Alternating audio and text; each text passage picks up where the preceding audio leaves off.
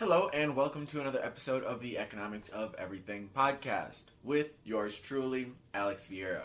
Here at the Econ of Everything, we believe that economics in its purest form is the study of how people make decisions.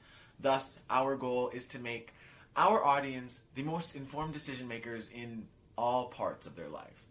Today, we're going to be taking a look at a very interesting topic. I'm sure you've heard about China trying to take over the global reserve system. And I have some thoughts on that. We're going to touch on some of those pros, some of those cons, and some of the challenges that they're going to be facing for them to be able to reach that global reserve status that the U.S. has been able to hold since the Bretton Woods Agreement back in 1940s. Now, to start off, what is the global reserve currency? The global reserve currency is the dollar that is being traded and that most banks hold in their bank accounts to be able to transact globally. The US dollar has been the global reserve since Bretton Woods, which established a peg of the US dollar to an ounce of gold. I believe it was $35 per ounce of gold, and you could take your money and trade it for that gold at any time. The reason that went off of the Bretton Woods standard is because the value of gold was going up and countries were trading in their dollars for gold, and the US dollar was getting squeezed. There wasn't enough currency in circulation to fill the demand of all the gold. So it was a whole squeezing process, and then once the US dollar finally depegged off of the gold standard, the dollar dropped in valuation about 10%. Keep that in mind for the future conversation we're going to be having about the China's yen. And so that's what happened back in 1970s when they went off the Bretton Woods Agreement, and the conversation was, which dollar should we use? Which currency should we use as the global reserve, since we're not backing anything but gold anymore? And we landed on the US because it had the longest history of stable prices. And that, they have found, is a cornerstone to the growth and sustainability of a nation. And so that was this thought process back in 1970s, and why the US has been the global reserve currency over the last couple of years. There's also arguments for the whole petrodollar, and because we're spending a lot of our currency is being used to buy and sell oil, then that helps establish that currency as well. But that's a side shoot of the fact that the US had one of the longest reputations of low inflation, and that reputation garnered its ability to position itself as the global reserve currency. So now we're looking at China trying to take that position. Let's see what that means. Currently, the US dollar holds 60% of all global reserves. There are other currencies being used as reserves at the moment.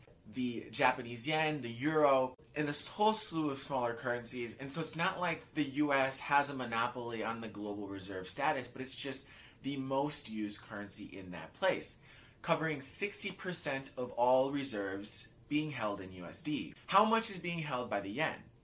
Well, according to recent sources, up to 2023, they're holding less. There's less than 2 to 3% of yen in the global reserve system. So personally, I'm not incredibly scared or off-put by those numbers. When the US is holding 60% and the yen is at 2 to 3, granted they're growing, but they have a large hurdle to jump to for them to be able to reach the global reserve status that the US has been able to establish. But why do you think the Chinese is trying to implement their yen as a more established global currency? Well, there's a whole bunch of thoughts on there, and some experts may be arguing that because the Chinese is trying to implement their central bank digital currency, which allows for a lot more control over their population, with direct fees being removed from bank accounts. If you look up, the government can directly charge and remove funds from your WeChat account if you jaywalk, if you break the laws, using their cameras and their AI systems to discover who you are, link it to your account, link it to the fact that you jaywalked, and then snag that money from your WeChat account. By them implementing a central bank digital currency, that level of control would be more established, and it would be easier for them to implement that kind of monetary control, even going down to such a micro level of controlling which shops you can and can't buy in, and really start locking up bank accounts. So you really start looking into the dystopian side of what happens if authoritarian country gets 100% of control of all monetary transactions, all money supply, and it becomes part of the conversation that we're seeing here in the United States. Money is a form of freedom of speech. And so if we can control the transaction and the flow of money, then we can control how people interpret and express their freedoms. And that's something that is really against the whole Chinese manifesto for being able to control and expand their population. Now, let's say hypothetically the Chinese yen is able to break out of their marginal 2 to 3%. I mean, we do see they're getting contracts with Brazil, with Saudis, with Russia, the BRICS nations. They're starting to establish some trade contracts on the yen, which is an attempt to increase their position as a global reserve currency. But what happens if they are able to get, call it 25% of the global reserve status? Well, when we look at the monetary policy of the Chinese government, they're in a very precarious situation. They are currently in the impossible trio. There's 3 aspects to monetary policy that is crucial, that every single country really needs to decide what is important to them. That is capital flows, how much money can go in and out of your country, and if you have control over that, price, and monetary policy. So you can only have 2 of these at any one point. So in this perfect trifecta, we have capital control, price control, and independent monetary policy. You're only allowed to have 2 of these at any given time. The US, we have independent monetary policy and free capital flow. In China, they have independent monetary policy and price control. So what that means for them is they have to be able to control the currency flows in and out of their country, because that's how they set their prices. For them to be able to peg to the US dollar at 100 yen per dollar, which past presidents has argued that China has been doing predatory pricing with their currencies to make their exports more appealing to foreign markets, and that's damaging towards global trade. They do that by being able to manipulate the quantity of US dollars or Chinese yens available in the market, and that's how they put the brakes or the accelerators on that price level. And that's important for them. They're a very export-heavy nation.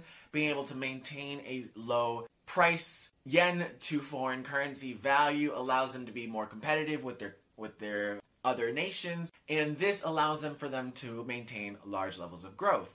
On the flip side, though, for you to be able to maintain a currency peg, just like the Bretton Woods Agreement back in the US, you need to be able to have a sufficient amount of whatever currency you're pegging against to be able to maintain that peg. And so what happened in the US is people were converting their dollars for gold, and we were running out of gold to be able to convert.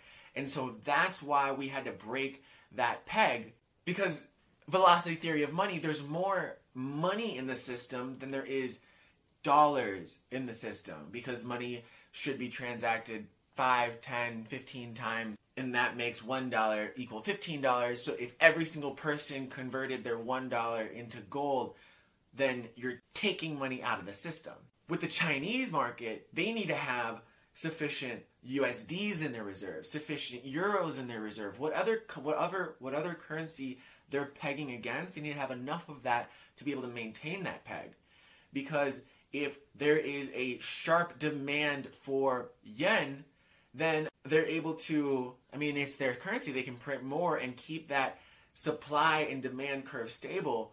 Or if demand for their yen drops, then they can buy it up themselves with their dollars in their reserves. The risk comes in when that foreign reserve of capital drops to zero and they are forced to depeg off of whatever currency they're currently pegged to.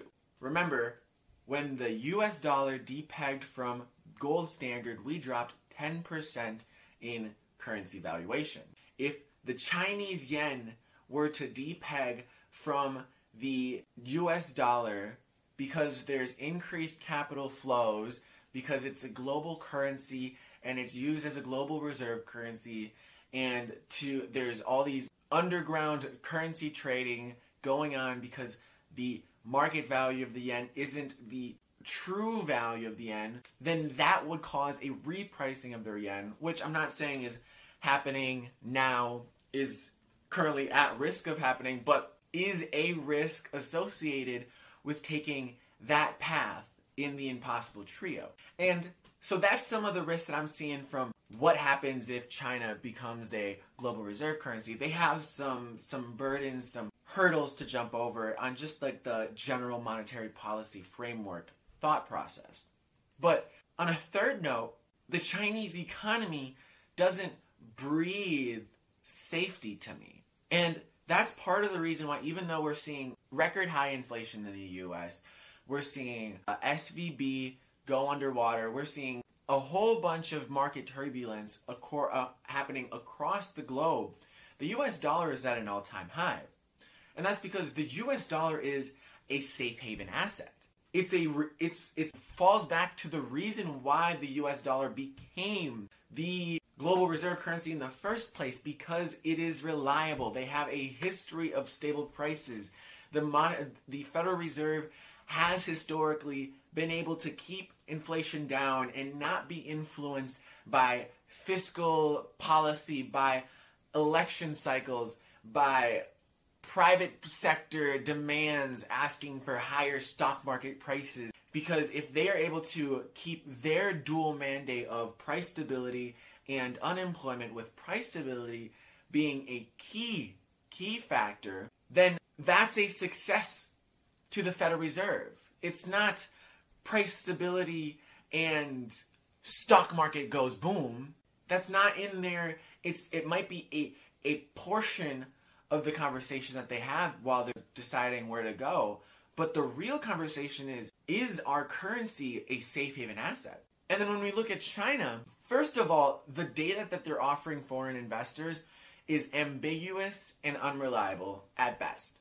And that forces a lot of people who would be buying into the yen, who would be investing into the Chinese stock market, who would be investing in Chinese real estate, if you could own any, are put off by the fact that there isn't clear data on how is their financial sector. Are they managing their shadow banking? Are all of the banks currently making loans well liquidated? Are they over leveraged? Are the private companies in China in a stable position?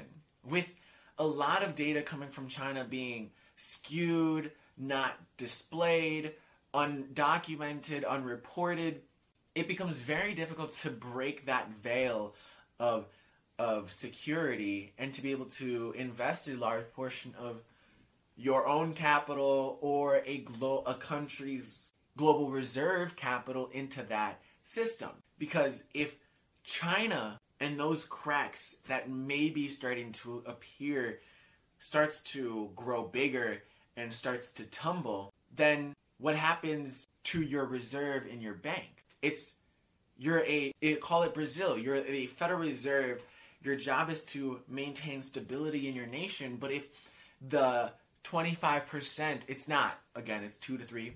If 25% of your reserve is yen and their whole country goes kaput, then you just lost 25% of your bank's assets. That's going against your personal self-interest. And so that's the third piece that I really want to touch on is the Chinese yen isn't a safe haven asset. It isn't an asset that people go into. If anything, we stop seeing the 10% growth from the Chinese market. Their population has started to plateau. looking at some of the indicators that I've been able to see through, their real estate market is showing some dangers. Their banking market is showing some dangers. And a lot of signs are pointing towards a weaker China than is publicly known. Think about the Berlin Wall. Back when we finally took down Soviet Russia, we broke down Berlin Wall and we had East and West Germany come back. We really saw how East Germany and West Germany differed on a economic viability perspective, where the capitally free West Germany, using Western capitalist standards, was flourishing, had good jobs, and while the East Germany on the other side of the wall was portraying all of the same data in their data sets, when the wall came down and reporters were able to walk in, you could see the deterioration in their building, the lower qualities of their assets, the poverty in their population, and those are all symptoms of an authoritarian government coming in and overly restricting their markets, overly restricting their people, and overly restricting their currencies. So, to conclude, I think there is a lot of things going on in the world right now, and while the headlines of China taking over the global reserve currency is jarring, it really catches your eye, it gives you something to talk about at the dinner table. Looking at the pieces required for a country to be able to run a global currency, a global reserve currency, you really start to see that there is still a lot of growth for this developing nation to be able to reach the establishment and the structure needed for it to be able to support a global reserve currency. China is recently moved out of the developing nation standards, has now been a developed nation, even though they might get some of those protections still. And as China starts to transition from this more authoritarian government and technology and innovations in the payment systems with all of the different crypto technologies, it's starting to push freedom into their local population. It's hard to control a nation when they have access to the internet, when they can have their own currency, when they can talk to people from across the globe and get different perspectives, when they see their brothers, their neighbors, their comrades from the United States being able to grow, invest in their kids, move up financially, and own real estate, own stocks, own assets that the government has nothing to do with, you start to question, what's going on in my country? Why don't I have the ability to own real estate? Why don't I have the ability to buy and invest in a company in my own country that isn't 50% owned by the government? Why must I use WeChat where I know that you have a majority control over every single transaction? You read my texts, you read my messages, you know where I am, you track my position.